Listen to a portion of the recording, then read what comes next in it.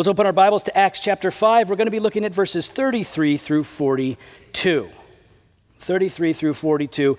We're still in the same basic scene that Pastor Jimmy was unpacking for us last week.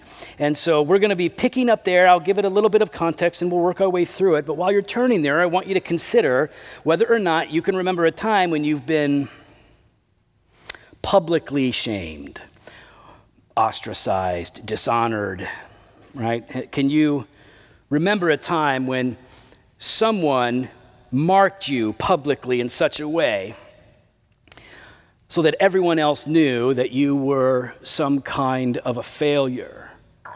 Now, that's most of my youth, so I have a lot to draw on. But one moment in particular, it wasn't a moment, it was a year. But one season was fifth grade because I had the worst fifth grade teacher ever, Mr. Johnson. Mr. Johnson was terrible. He called us stupid and called us names. It was really weird. Anyways, his classroom was arranged from smartest to dumbest. That's how it worked, right, in his mind. So it was class, the desks at the top left, A's, bottom right, F's.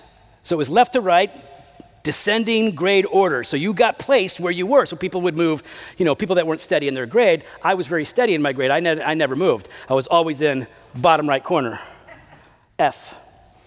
Otherwise, people were moving around. And it was clearly a way to shame people and or reward people. And I think maybe you go well, you know what, maybe he's just trying to motivate you, misguided, wrong. Hopefully you think that's wrong because it's not cool. But maybe you think we'll give him the benefit of the doubt. Maybe he thought that would help. Maybe he's just old school. No, truth is he was just a jerk. That's what the truth is. But I remember that did not motivate me. That did not motivate me to try. That motivated me to kick back and not care. For other people, because I didn't care. Other people, they would be so embarrassed, they would just freeze up. And this is something that shame does. It's something that being dishonored does. People do it sometimes. They will publicly shame you or expose you to dishonor in order to get you to change. That happens. But oftentimes, what happens is we wind up freezing. We're embarrassed. We do nothing. Dishonor can be greatly discouraging, but there is a dishonor that does not discourage. There is a dishonor that for us can be even an honor. And here's what I want us to see. So I'm going to give you the summary of today's message now before we even get into the passage because I want you to hold on to it the whole way through. The Christian life embraces the dishonor that comes with following Jesus. The Christian life actually embraces the dishonor, the public ridicule and shame that comes with following Jesus. So we have some context right away in verse 33. We're going to spend some time in verses 39 through 40 talking about this worldly wisdom that the church experiences or benefits from. But then I want us to talk about the honor of dishonor, and that's where we're really going to try to land this thing. So first context in verse 33, it says, this is Acts chapter 5. 5:33 says, when they heard this, they were enraged and wanted to kill them. So if you're turning on the TV in the middle of the show and that's what's happening, you're like, who's them? Who's getting killed? What's going on? So brief recap. The apostles were out there healing people of diseases and they were preaching the gospel. They are arrested and sent into prison. But guess what? Angel shows up. Angel shows up, miraculous. Angel shows up, sets them free. They get out of there. They go back into the temple where all the Jews gather, and they start to do it all over again. They don't care. Then they're brought back in for questioning by the authorities and the temple police, and they're like, man, you can't do that. We told you can't do that. That's why you were in jail. And their response is like, look, we have two options here. We can obey you, or we obey God. And we're no dummies. We're not disobeying God. We love the Lord. We're going to do what he's called us to do. He's called us to bear witness to the resurrection of Jesus. So even in that moment, they preached the gospel again right to their face and said, we're going to obey God and not you. That's the basic context. Jimmy talked a lot about the fear of man and how it can paralyze us, and the fear of the Lord and how that empowers us. Well, members of the Sanhedrin, hearing all of this and watching their hubris, the arrogance of this small gaggle of weak, heretical, troublesome meddlers, right? That's how they viewed these apostles. Like, how dare you defy us? And they want them dead. They want them killed. So that is the context. So in this context, a man stands up and offers some worldly wisdom. This is not bad, right? It's worldly wisdom. It's common grace. He's being smart about this. So this guy Gamaliel stands up in verse 34, and listen to what he says. Well, before that, it says, a Pharisee in the council named Gamaliel, a teacher of the law, held in honor by all the people, stood up and gave orders to put the men outside for a little while. So Gamaliel stands up and says, all right, time out. I know there's a lot of talk about killing these guys. Apostles, will you guys just go out there and wait, just chill. We got to have a family meeting. We're going to have a little discussion. So Gamaliel says, let's do this. Of course, everybody responds positively. Okay, we can do this. And the reason is because Gamaliel is highly respected. People respect him. They admire him because Gamaliel is like super rabbi, sort of. He's very smart. He's very well known. He's not just highly educated. He's winsome. He's influential. He knows the law very, very well. He established a school for training Pharisees. That's what he did. That's what he does. So he is a leader among leaders. Also, he's relatively easy. And I don't mean that in any weak sense. I just mean that he tended to be a little softer in his approach than some of the other Pharisees. So Gamaliel, this famous rabbi who established a school, a leader in the Sanhedrin, right? The Sanhedrin, the 70 people who formed the high court of the temple and of the Jews. He's a leader there. So he's really well known. So they're going to listen to him when he says, everybody, let's be quiet for a second, settle down, we got to have a talk. You may know what he's most famous for, if you've been reading your Bible a lot or if you've been in church for a while. Because Gamaliel is actually most famous for one of his students, one of his brightest students, Saul of Tarsus, whose Roman name is Paul, whom we know as Paul the Apostle. Paul studied under Gamaliel. So we'll get to Paul later in the book of Acts, but for now, it's Gamaliel, Peter, the Sanhedrin, the apostles. Here we are so far. So Gamaliel basically drops some common sense wisdom on the crowd that wants to kill the church, right? And wants to stomp out these apostles. So look at what he says in verses 35 through 39. And he said to the men of Israel, take care about what to do with these men. For before these days, Theudius rose up, claiming to be somebody, and a number of men, about 400, joined him. He was killed, and all who followed him were dispersed and came to nothing. After him, Judas the Galilean rose up in the days of the census and drew away some of the people after him. He too perished, and all who followed him were scattered. He's trying to draw an analogy to get people to calm down and not panic. He's saying, you're all upset because Jesus rose up, Jesus of Nazareth rose up, we have some people following him, and you're afraid that this is going to get out of hand. But let's look back and see what's happened previously. Theudas was a prophet of some kind, considered himself a prophet. And he had a following, a good following, 400 people. It's a pretty good following. So he's got 400 people following him. They're causing trouble. Well, Theudas is killed, and what happens to the movement? It comes to an end. They disperse. Got no more juice. It's over. So you see his point, like, don't worry about Jesus. He's dead. That's what he said. He's like, why? Jesus, they're just rambling around right now. Don't worry about it. It'll quiet. Don't overreact. Then he talks about Judas, not Judas Iscariot. This is a different Judas, Judas the Galilean. He was an insurgent, really upset about the Roman occupation of the land of Israel, really upset about taxes, didn't want to be paying taxes to Rome, and so he created really a movement of what we call zealots that wanted to overthrow the Roman oppression. And, as we read, he was killed, and his followers weakened, right? They scattered. And actually, at this point, the zealots are still around. They're just, at this point, not a great threat. So Gamaliel's like, don't trip, don't freak out, just let's leave them alone. Because look at what he says in verse 38 specifically. This is where you see, there's some wisdom here. In his ignorance, he's still trying to exercise some wisdom that's helpful. So in the present case, I tell you, keep away from these men and let them alone, for if this plan or this undertaking is of man, it will fail. But if it is of God, you will not be able to overthrow them. You might even be found to be opposing God. Look at Gamaliel. He's smart, right? Gamaliel is way smarter than I am for sure. I'm not trying to make fun of him. I'm not suggesting he's dumb. But he's not someone whose mind has been enlightened by the Holy Spirit. He's not a convert. He's not a follower of Jesus. But he has been exposed to the law of God, the writings, the prophets. He knows it all very well. And so he's gathered wisdom, and he's looking at this and he's thinking like, look, If this is of God, then we do not want to go against it. This would be a bad move. So he seems to be a little open, right? It's a little open to what's going on. So he says, like, let's not. It'll probably die out. It'll just, if there's nothing to it, don't worry.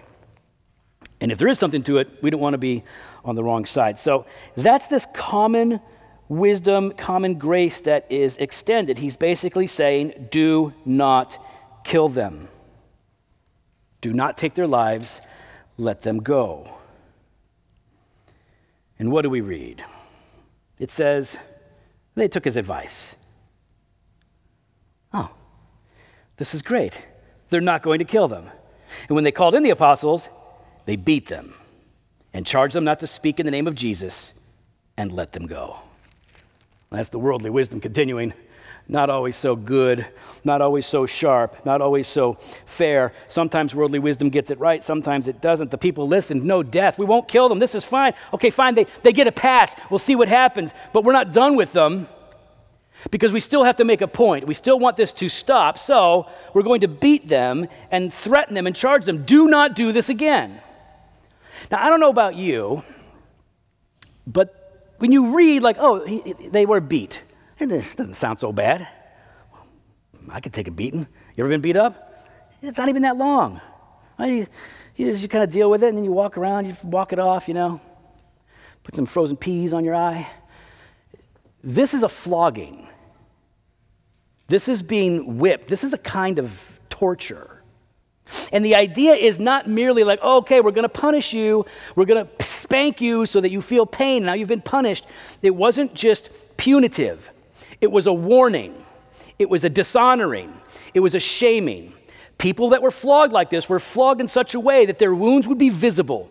They would be recognized by the people in the community, marking them out as criminals, untrustworthy. Oh, you want to go out and you want to tell everybody about Jesus? We're going to give you some stripes, and everybody's going to know that you're criminals, you've been convicted, you've been tried, and that you've been warned. Good luck with your mission, welcoming people into the happy, positive life of following Jesus, where God's wonderful plan is about to unfold for you. Imagine the complexity of being an apostle, and you want to go out there and you want to talk to people about sin and grace, about our deserved condemnation, but God's love and forgiveness.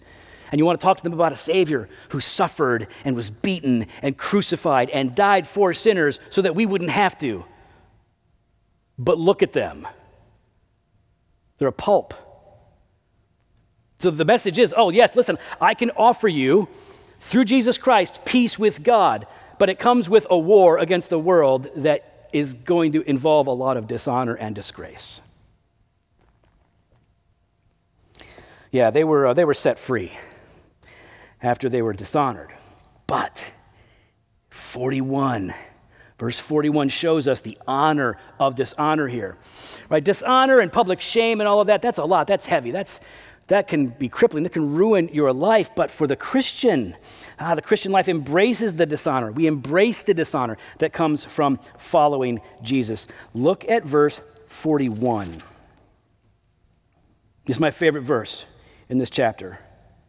Then they left the presence of the council, rejoicing that they were counted worthy to suffer dishonor for the name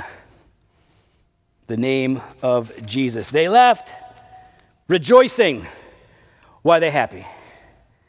Are they happy because they're free? No, they're probably a little happy because they're free, but that's not why they're rejoicing. Are they happy because they have their lives? They probably are, right? Most of us want to keep our lives.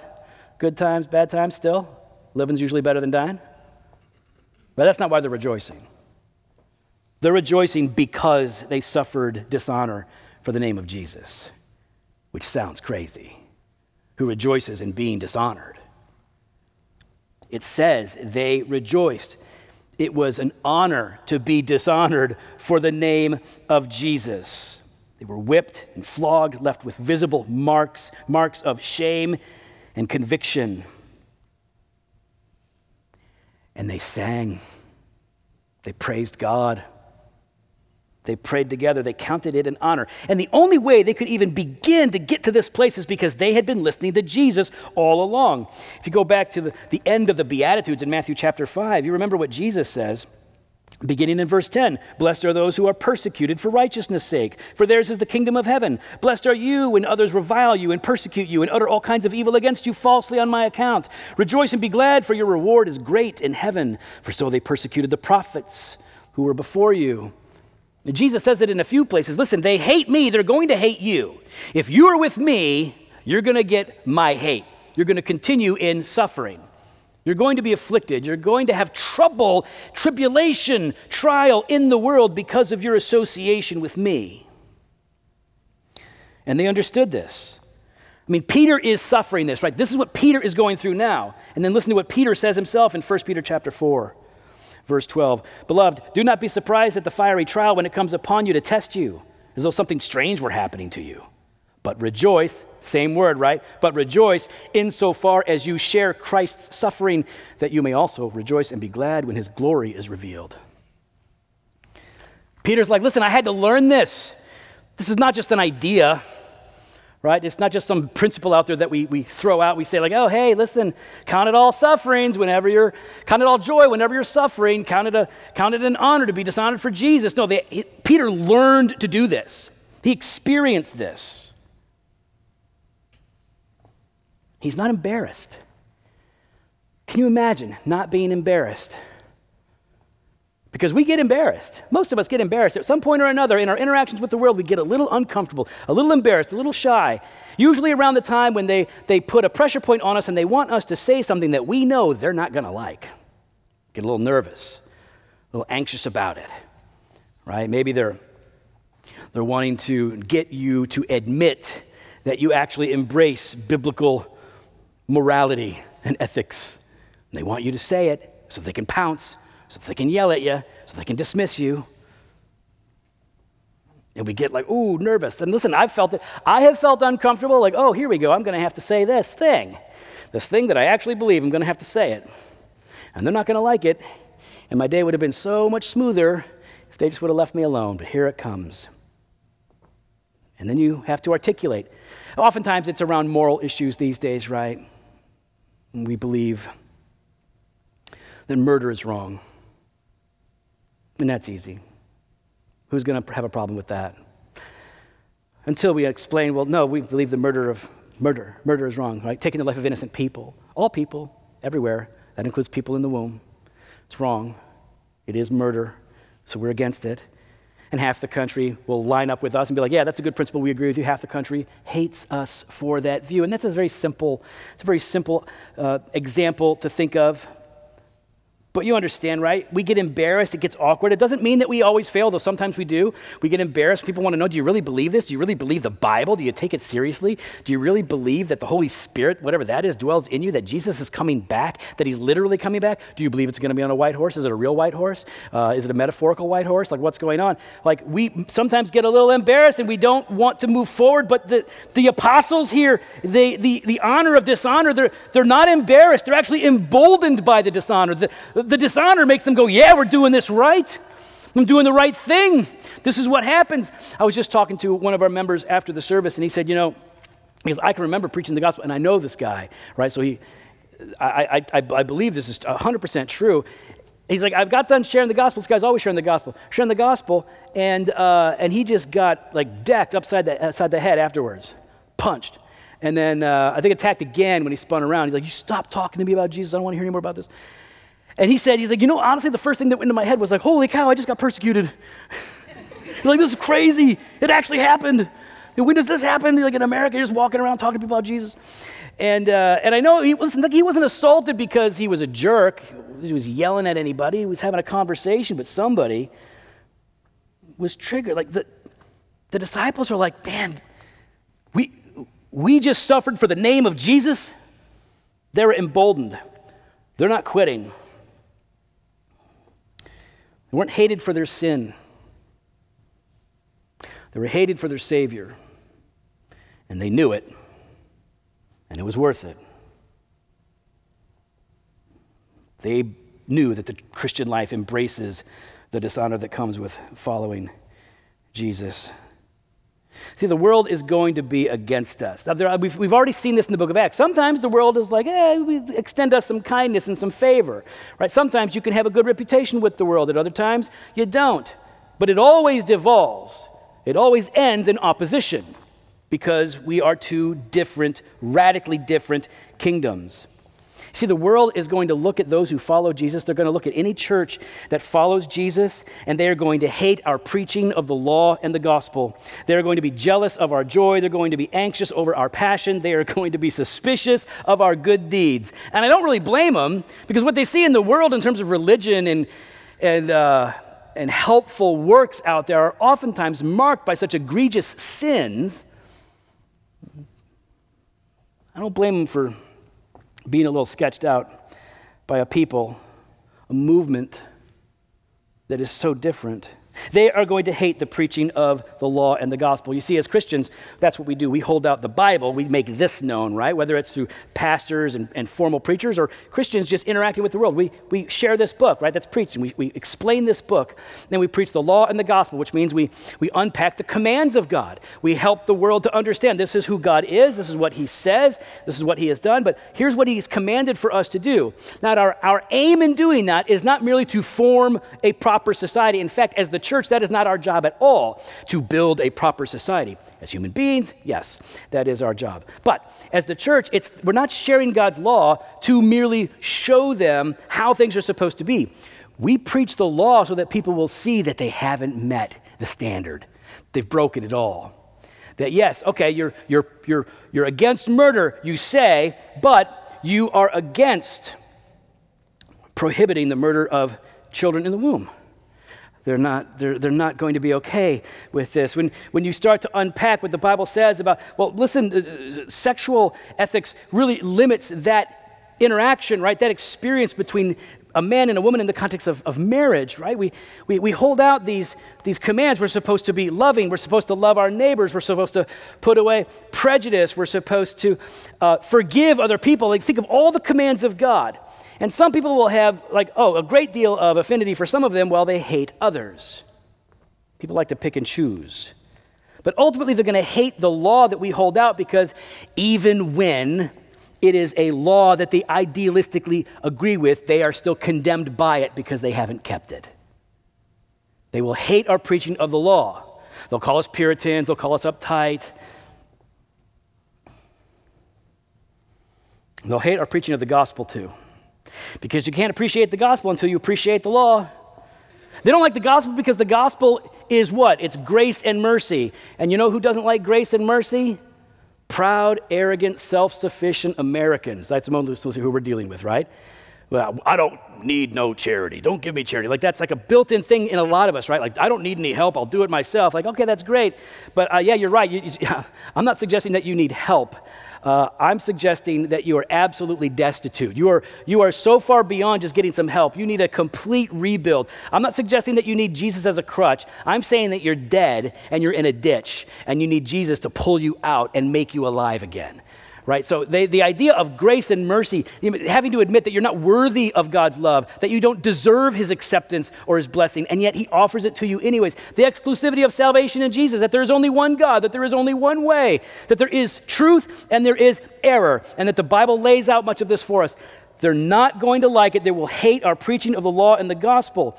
And if we even get beyond that, or if we don't get to it, they will still have problems with us. They will be jealous of our joy.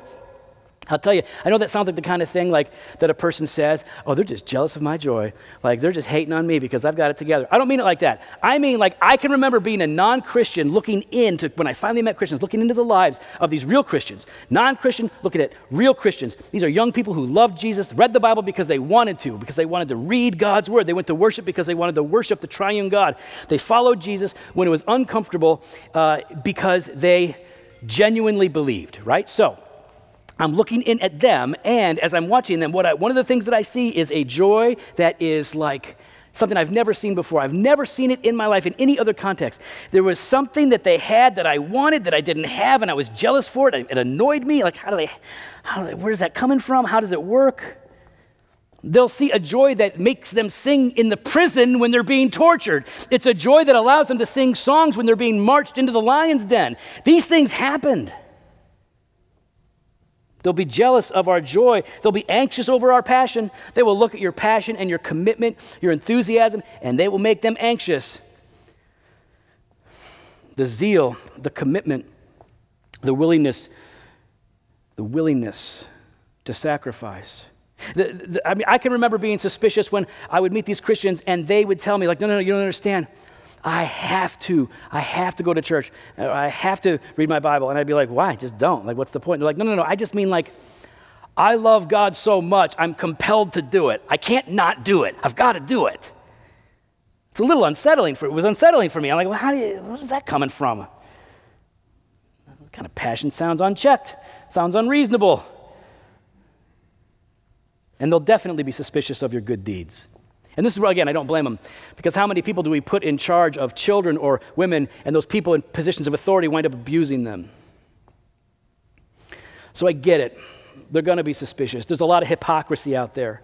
There's a lot of pretending, and so they look at the church, and we're trying to do good things. We're trying to do good works. We're trying to love, serve. We're trying to be generous. So yeah, they're going to be skeptical, suspicious. All of that sets us up to be dishonored by the world, for them to hate us, mock us, malign us, persecute us, mark us out as the out-of-touch weirdos. But the Christian life embraces this. We embrace it. It doesn't mean it's easy. It doesn't mean it's fun. It's not. The apostles came out limping and bleeding. There's nothing fun about that. But they were rejoicing, because they were suffering for the name of Christ, and it's worth it. You see, this dishonor didn't discourage them. It drove them. This dishonor drives. They didn't slow down. They understand. Like, they get it. They get it. They understand what A.W. Tozer said. Like, to be right with God is often to be in trouble with men. They got it. They knew that the world would persecute them, but they knew that God would preserve them, that the world would bring them pain, that God would cause them to persevere. They were all the more committed because if you just look at verse 42, what does it say? And every day in the temple from house to house, they did not cease teaching and preaching that the Christ is Jesus, the very thing that gets them into trouble. The Christ, the Messiah, the central figure in Jewish redemptive history, looking forward to the one, the suffering Savior, this Messiah who would come and deliver God's people and establish a kingdom, and they're saying it's Jesus. They went right back to it. So yes, the Christian life embraces the dishonor that comes with following Jesus. You're going to have two responses to your witness all the time. Two responses, at least two general responses, and maybe it's there's a third option in the middle where some people are indifferent. But in general, it's going to boil down to one or the other. When you are being a witness in the world, people will look at you with either hope or hatred. They will look at you and hear your words by the ministry of the Spirit. They will consider what you are saying, and they will hear hope. They will have hope. Or others will look, and they will only have hatred for what you say. You are pleasing to some in your message when they understand it and receive it, and you are an offense to the rest. In fact, it says this in 2 Corinthians chapter 2, verse 15. For we are the aroma of Christ to God among those who are being saved and among those who are perishing. Like, people can smell us coming. Right? To one, we're a fragrance from death to death, and to the other, a fragrance from life to life. We are either an aroma that is pleasing or one that is offensive. So, we should all know that dishonor comes with following Jesus. And usually this is when preachers say things like, so, all right, so it's coming. I know it's been relatively peaceful here, but things are ramping up. It's going to get worse, which it is. And so they go, okay, in light of all of this, in light of this idea, right, the Christian life embraces the dishonor that comes with following Jesus. In light of that, the central charge is buckle up.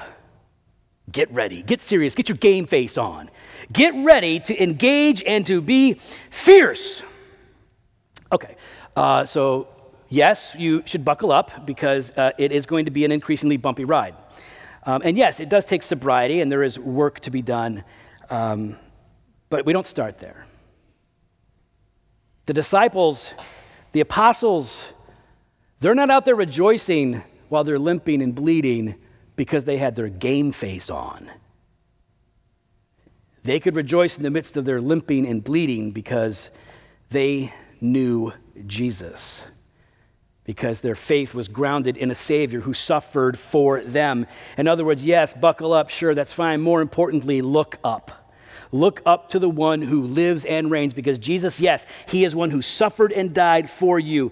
His suffering, not your suffering, his suffering is what saves you, rescues you, justifies you before the eyes of God. So even if the world condemns, who cares?